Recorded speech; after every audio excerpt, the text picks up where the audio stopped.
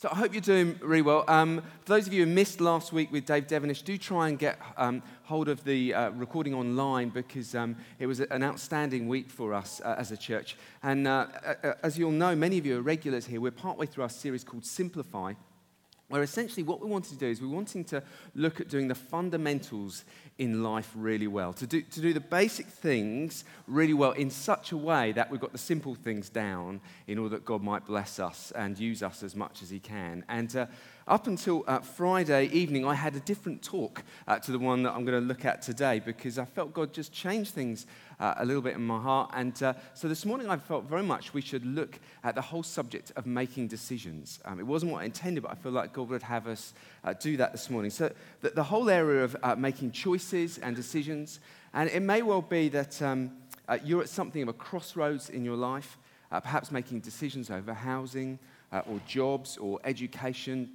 or particularly in a time of life where you're really wanting to hear God's voice. You know, it's what's next, God. So I think this morning is very much for you. Obviously, it's going to be relevant at some point in our lives for each one of us, but it may well be that this morning is particularly for you. So just help me out here this morning. Maybe just by a show of hands, can you raise a hand in the air if you're at something of a crossroads, you're making some choices, some decisions, or you're particularly wanting to hear God's voice for your life at the moment. If you want to raise a hand high in the air, some of you can't decide whether or not to raise a hand in the air. That's indecision and you need to raise your hand. So I'll tell you what, whilst those people just got their hands high in the air, could you, if you're near them, just lay a hand on their shoulder or stretch out a hand towards them and let's just pray. Obviously pray that God will speak to you too, but I particularly feel it's going to be relevant to these folks. So Holy Spirit, we pray, come and rest on each person here. Thank you, Father, that you interrupt our agendas in order that you might have your way. And Father, I pray for each person here who's particularly looking to hear your voice, seeking guidance. Father, would you come and bring the reassurance of your presence and the clarity of your voice here this morning? Thank you, Father, that you say your sheep will hear your voice. And we pray for each person present here this morning, they might hear your voice for them today, Lord Jesus. I pray we'd go from here full of confidence and courage because you've spoken to us. Ask that in Jesus' name. Amen. Great. Okay, good stuff. Well, we're going to launch off from Acts chapter 16. So if you've got a Bible with you, maybe you want to turn there. It's a relatively short passage, and we're going to read it from the ESV. And what it does is it's one of the places in Scripture where we see people going through a decision-making process. And it's the Apostle Paul. We've just off the back of Acts chapter 15, where it's been the Council of Jerusalem, and they've been figuring out, the apostles have met together and thinking talking about the gospel going to the Gentile nations. And Paul is now off on his way to go and spread reports of what's happened in Jerusalem, the decisions they've made, but also check up on the churches and see how they're doing and that kind of thing. And so verse 4 goes like this. As they went through their way through the cities, they delivered to them, that's the different churches, for observance, the decisions that had been reached by the apostles and elders who were in Jerusalem. So the churches were strengthened in the faith and they increased in numbers daily. And they went through the region of Phrygia and Galatia, that's modern-day Turkey, having been forbidden by the Holy Spirit to speak the word in Asia. And when they had come up to Mysia, they attempted to go into Bithynia, but the Spirit of Jesus did not allow them. So, passing by Mysia, they went to Troas, and a vision appeared to Paul in the night. A man of Macedonia, that's Greece, was standing there, urging him and saying, "Come over to Macedonia and help us." And when Paul had seen the vision, immediately we sought to go into Macedonia, concluding that God had called us to preach the gospel to them. So that's our passage for this morning. I guess in many senses, life can seem like a sequence of thousands of little choices and decisions, each one of which has consequences for our lives. Sometimes big consequences, sometimes little consequences. Life is full of small, little decisions that make up the pattern of our lives. I read this former heavyweight boxer, a man called James Tillis, was a cowboy from Oklahoma who fought out of Chicago in the early 1980s. He recounts that he still remembers his first day of moving to the big city with all his possessions. He says this, "I got off the bus with my 2 suitcases under my arms in downtown Chicago, and I stopped in front of the Sears Tower, a major landmark. I put my suitcases down, I looked up at the tower, and I said to myself, I'm going to conquer Chicago. When I looked down, my suitcases had gone." You know, so life can feel like a mixture of little decisions that affect our lives adversely or positively. In 2011, a man called David Davis went into a barber's shop in Connecticut in the States. A scuffle broke out, and he decided to get involved in a fight there. The police were called, and he was arrested halfway through his haircut. This was his mugshot that was taken at the police station. I don't know which was worse for him, being arrested or being arrested with half a haircut. I don't know which was most difficult for him. Little decisions that then build up to something bigger. Other times, we seem to get the decision right. In 2005, a man called David Cho was commissioned by one of the hundreds of little startup companies in California at that time to do some artwork to brighten up their somewhat drab offices a little bit, to do some modern graffiti stuff on the walls. And he was asked to do this and decorate it for a fee of around $2,000 or $3,000. When he'd finished the work, the chief executive of the company was so pleased with it, what he'd done, that he went up to him and said, look, I'm going to give you a choice here. We can pay you the $2,000 or $3,000 that we owe you, or alternatively, we could give you the equal value in shares in our company if you'd rather.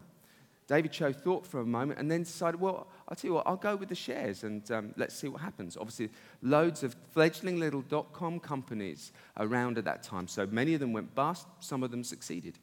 The name of the company he did the graffiti for? Facebook. You may have heard of it. So in 2012, when the shares were floated, his proportion of the shares was then worth £126 million. I'm thinking he feels like that was a good decision. But life can feel like that, can't it? A mix of all these big decisions and little decisions. The trouble is, all of these choices, big and small, can seem really arbitrary in the moment, seem somewhat random, like you're kind of betting on a lottery, as it were. And there are consequences, the like of which we can't predict or anticipate. And for many of us, that leads to a place of uncertainty and anxiety, doesn't it? Because we don't know what is going to happen with the choices that we make. I spent a number of years working for a careers advice company, and when it comes to making choices over careers and education, there are generally two factors in play for any one of us. Number one is this, opportunity awareness. So that's essentially knowing what's out there, knowing what's available to me, what kind of jobs or education can I access. And then secondly, there's self-awareness. Not just knowing what's out there, but knowing what do I like and what is suited to me. That's generally much harder. So for instance, I could very easily talk to you about 3 routes into accountancy, but knowing whether or not you want to be an accountant is a much harder question to ask. For many of us, the answer is absolutely not. But knowing what you want is the hardest part. But of course, for Christians, it's even more complicated still. Because for Christians, there's a third element in play. We're not just asking what's available and what do I want, but we're also asking, God, what is it you want too, aren't we? And that, for many of us, is what really complicates things and turns up the stress level significantly. Most of us here this morning want to be obedient. The difficulty is knowing what it is that God is saying. I remember years back now when I had a big decision, a choice to make over education. I'd reached a point in my life where I needed to invest in training in one area or another. And I'd boiled it down to 2 options. The question was, do I train to become a teacher or do I train to become a careers advisor? I tell you, I agonized over that decision for months. I did lists of the pros and cons. I researched. I looked at the financial implications. I spoke to teachers and I went into schools and visited them to see what teaching was like. And I became increasingly desperate to try and hear God's voice in those circumstances. Of course, the difficulty was that ideally what I could have done with was the careers advisor training to figure out whether or not I wanted to become a careers advisor. There was an irony there. As the desperation increased, so did my antennae to how God might be speaking. So I would walk into church and I'd think, maybe in today's preach, God's going to say something that just unlocks it all. So the preacher mentions Jesus. Well, I think to myself, well, Jesus was sometimes referred to as a rabbi. Rabbi means teacher. Perhaps that's a sign, you know. It got to the point where I would be looking at cloud formations in the sky, trying to wake up, is that a C and an A? Could that be careers advice? I was desperate. I was analyzing every little dream about a penguin on a tightrope, saying, God, is this for me? You know, are you wanting to speak to me about this? I wonder if any of you could identify with that kind of increasing desperation as you're longing to hear God's voice. Psychologists tell us that unmade decisions are one of the greatest forms of stress. Until you've made a decision, you're living with that uncertainty for some period of time. And it reaches the point where we're looking for signs that may not even be there. And part of our stress, if we're honest, comes from the different assumptions that we live with. We live with assumptions like this. Number one, God has a plan for my life.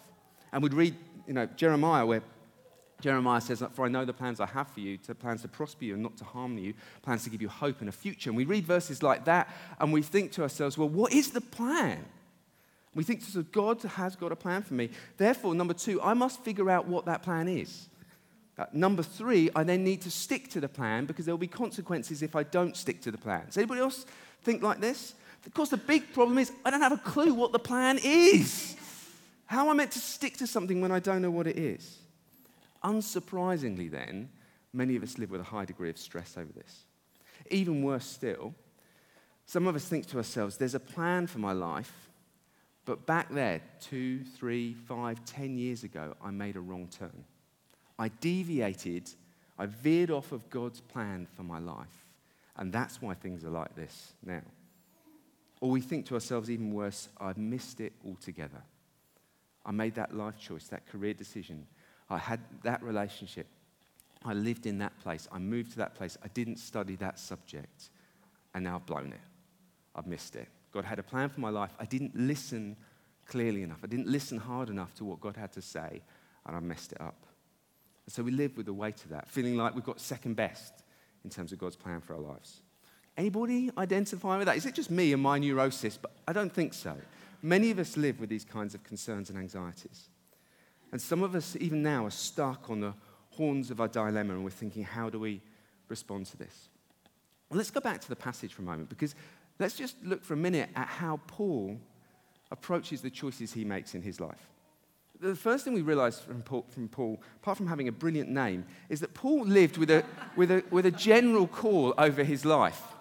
We read in Acts 9 that he was called to the Gentiles, which is this massive section of society at that time, the majority of society. So he lives with this general call. That's the call on his life. Nothing more specific than that at this point. And then what he does, when he receives that general call, in the same way that you and I have got a call to go into all the world and make disciples and love the Lord our God with all our heart and soul, those general calls, he then makes decisions from a place of that general call that God places on his life. He doesn't wait for things to get more specific than that. He doesn't wait for increasing detail. He goes and lives out that call as best he can. He makes common sense decisions from a place of general call. In other words, I'll put it like this. He lives with a green light mentality in life. He keeps going, thinking each one of his decisions must be a green light from God until he hits a red light. He makes other sensible decisions, like he pursues connection with others. He goes around all the churches. He's connected to other Christians. He doesn't withdraw. So he makes sensible, common sense decisions off the back of a general call, assuming that God's going to just say, go for it. It's only when he hits a red light that he then pauses. So it says that the Holy Spirit stopped them going into these different places. So he tries to go one way, and the Holy Spirit stops them. He tries to go another way, and then the Holy Spirit stops them. We don't know how that happened or what that was. They tried to go up into Asia, but they can't go there. We don't know what was going on. Maybe it was a baggage handler dispute, or the camel train had leaves on the line. I don't know. But there were different things. And then they tried to go to this next place, and how that came about and how they made that decision to try to go to the next place, I don't know. Maybe Barnabas said, look, I know a great little tapas bar. Let's go there. I don't know. There were some decisions. They were making their own choices. And then the Holy Spirit stops them once again. It's at that point that they hear the Holy Spirit speaking through a vision. And Paul says, there's this man of Macedonia saying, come over here. And then they decide to go over there. Even there it says Paul concluded. In other words, Paul made decisions on the back of a vision. So they live with this green light mentality. I've got a general call, and so I'm going to fulfill that call as best I can, and then I'm only going to stop when God says stop.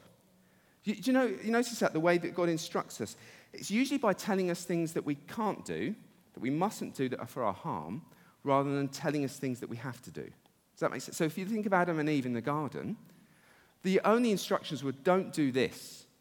Everything else was on limits. It wasn't off limits. They could do everything else. They were free to enjoy the garden and fulfill the call on their lives in the garden. There was only just this little area that they were not to do. I want to suggest to you maybe it's the same way in our lives. That God's plan for your life isn't some narrow path through a dark wood that you have to try and stick to, but rather it's a great open field with fences in the distance, yes, but it's a massive open area to explore. Does that make sense? And immediately that starts to take the stress off. I think of it a bit like this. Some of you remember me sharing about when my kids were younger, taking them to the park. And we used to live near Bedford Park. If you're not from Bedford or you're new here, Bedford Park is on the list of places to go and see, okay? I love Bedford. The list is fairly short, though. But that would be one of them, okay? I do love Bedford, but this is one of the places to go. And for those of you who don't know it, it's set over several acres with cricket pitches and tennis courts and a pavilion and lakes and a massive play area for the children. And it's set around this big oval path, a main track, if you like, with other narrower paths that lead onto it and off it. And so I would often take my children there to the park, and they were at an age where they had different ability levels. So, I had some that were sort of 8, 9 years old, right down to Zachary, my youngest. And he would be at the stage of life, some of you parents can identify this, where every little ladybird or cigarette butt was of immense interest to him, yeah? So to go 100 yards took like an hour and a half, yeah? Any of you can relate to that? So that's the stage of life he was at. Meanwhile, I've got other children, like my son Nathan, and essentially he has 2 speeds. He has flat out or asleep. That's really where he's at. And so I would be trying to juggle this. And so Nathan would be on his little bike with the stabilizers, sort of pedaling for all his worth, and then Zachary would be here. So I was trying to span this distance. And what would happen is we'd come up to the main track, the main path, and you reach it, and obviously at that point, the children can go either right or left at that point. Now, different things would happen at different times. Sometimes the children would look back at me and say, "Which way, Dad?" And I'd say, "Oh, we'll go to the left or go to the right." Other times they would just plow on regardless. Sometimes they would look back to me and say, "Which way, Dad? Left or right?" And I'd say, "Go left." And then, bless them, they didn't really know the left and right too well, so they would go right, yeah? The point I want us to get, though, is that because I understood the layout of the whole park, it didn't actually matter which direction they went in. Because I had the ability, I had the knowledge to be able to bring them back round to where I wanted them to be anyway. They reached the point where they did their best. They were as obedient as they understood how. And then I, in my wisdom, was able to take them round to where I wanted them to be. I want to suggest to you that our God is totally sovereign. That he holds together the different atoms in your body. That in a moment he's going to give you your next breath, just the right mixture of nitrogen and oxygen and argon and some trace gases. He's made this cocktail that you need to breathe in and out to sustain your life. If he holds the very atoms of your body together, can he not also orchestrate the path of your life? And that every time we turn left or right, God can bring us round exactly to where he wants us to be. I want to say to you, if you're living here this morning feeling that you have missed it, I want to say to you, you haven't missed a thing. God can fulfill his purposes for your life, even at the last moment. We see that, don't we, with the thief on the cross. Even in the last hours of his life, God fulfills his purposes for him. We see that in King David's life, don't we? The man committed adultery and murder and still fulfilled God's purposes for his life. Not that I'm recommending you do that, but he did that, He still fulfilled God's purposes for his life. We see that in the story of Lazarus. Lazarus was dead, and God still fulfilled the purposes for his life. It is never too late for God to fulfill his purposes for your life. You haven't missed a thing. Just take a moment to let that settle into your heart. Some of us here this morning think we've royally messed up, and maybe we have. That we went wrong somewhere in our journey in life. And as I was preparing, I felt God speak to me particularly about 2 areas. Number one, there are some of us here this morning, I believe, who feel like our broken relationships or the divorce that we've been through excludes us from being used by God. And the second area I felt God speak to me about is I felt him say, Paul, it's a season for digging up buried talents. And that there are some people here this morning who, if they're honest, feel like they've buried their talents and abilities over the years, possibly through fear. You've not made the most of your opportunities or your intelligence or your finances, or you made poor choices. And God says it's time to once again dig up your buried talents. He wants to tell you this morning he's the God of second chances and third chances and fourth chances. Your enemy will tell you you've missed it, but God wants to say he takes every one of your wrong turns and uses them as part of his journey. He promises that he'll work every bad thing to your good in your life. He'll turn it around to your blessing. He's giving you a green light gospel this morning. Just going back to the story of my children for a moment. As I mentioned, there's this big oval path, and some of the tracks lead on and off of that big oval path. Well, there were occasions when Nathan was speeding along on his little bike, and he would inadvertently, for some reason, veer off of the main track down one of the narrower paths. And as some of you know, those narrower paths lead towards a main road.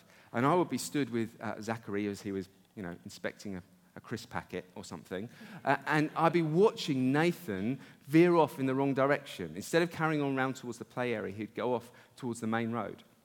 And so, of course, what I'd do in that moment is I'd say, Nathan, come back here.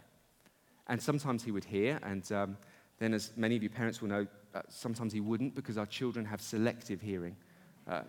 If you mention the word sweets or chocolate, they can hear it from a distance of about half a mile, but the words tidy your room, they're almost entirely deaf to. So he would be veering off, and he'd be on his own little thing. And so if I called out to him and he didn't come back, I would then say, Nathan. And if there was still nothing, I would say, Nathan. And I would shout.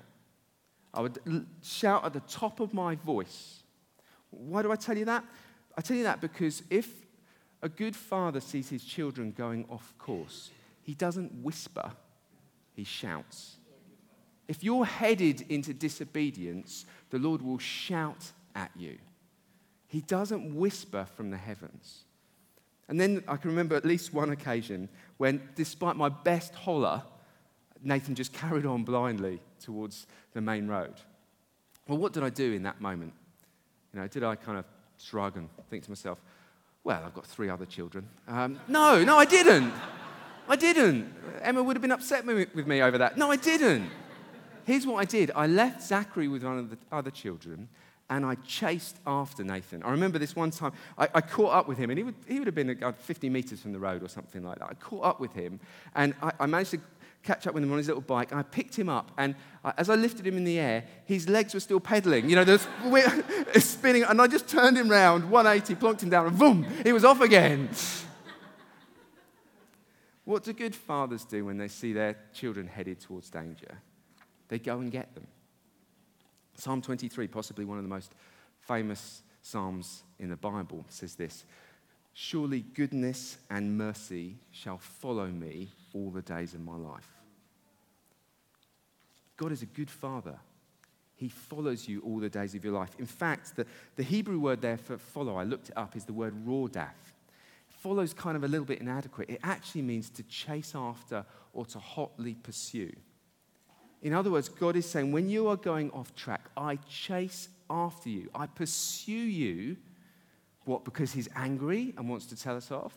No, he pursues us. And in one hand, he has goodness. And in the other hand, he has mercy. And guess what? God can run faster than you can.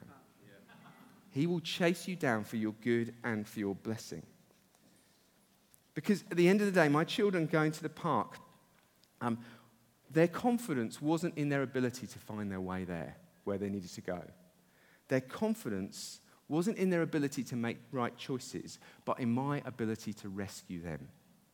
Jesus is your Savior, not just for eternity, but for this life. He will rescue you even from your bad choices. And he wants to say to you this morning that your life isn't some narrow path where you've got to just try and figure it all out, but rather it's a broad vista for you to explore and to enjoy. And so now when I make decisions, I don't get stressed like I used to over the careers advisor and teacher thing. Now I ask myself simple questions. A good one I ask myself is from 1 Corinthians 10, where Paul writes this: whatever you do, do it for the glory of God. So I ask myself the question, this decision I'm about to make, can I glorify God through this decision? Taken back to my big life choice there of teacher or careers advisor, is it possible to glorify God through being a teacher? Yes. Is it possible to glorify God through being a careers advisor? Yes. So in that sense, it doesn't matter which one I choose. God will bless me either way. Now, of course, if the question had been, is it possible to honor God through being a teacher? Is it possible to honor God through being a drug dealer? The answers would have been somewhat different. And that helps guide me over some of the choices I make. It simplifies life for me, which is what this series is, after all about. That means when we face the most important decisions, we're not actually approaching it from a place of anxiety, but from a place of faith. And it boils down to then where my heart is at and what the choices that I'm making as a result of that. The most important decisions are not actually necessarily around career, but issues of the heart, like, will I forgive my brother when he offends me? Will I trust my Heavenly Father in my giving and tithe like He's calling me to do? Will I trust God enough to lower the mask and allow other people into my life? Will I say sorry when somebody hurts me? The most important choices in our lives are not actually around careers or where we live. They're actually around whether or not we choose to sin.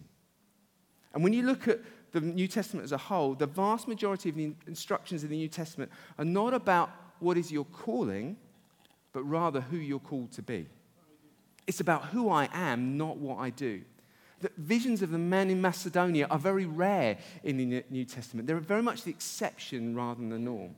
Instead, what the New Testament talks about is God wanting a whole bunch of people who realize that they are loved as sons and daughters, who have a sense of dignity and value and authority. Like he says to the Colossians, that you're holy and dearly loved. And then act out of that place, make decisions from that place.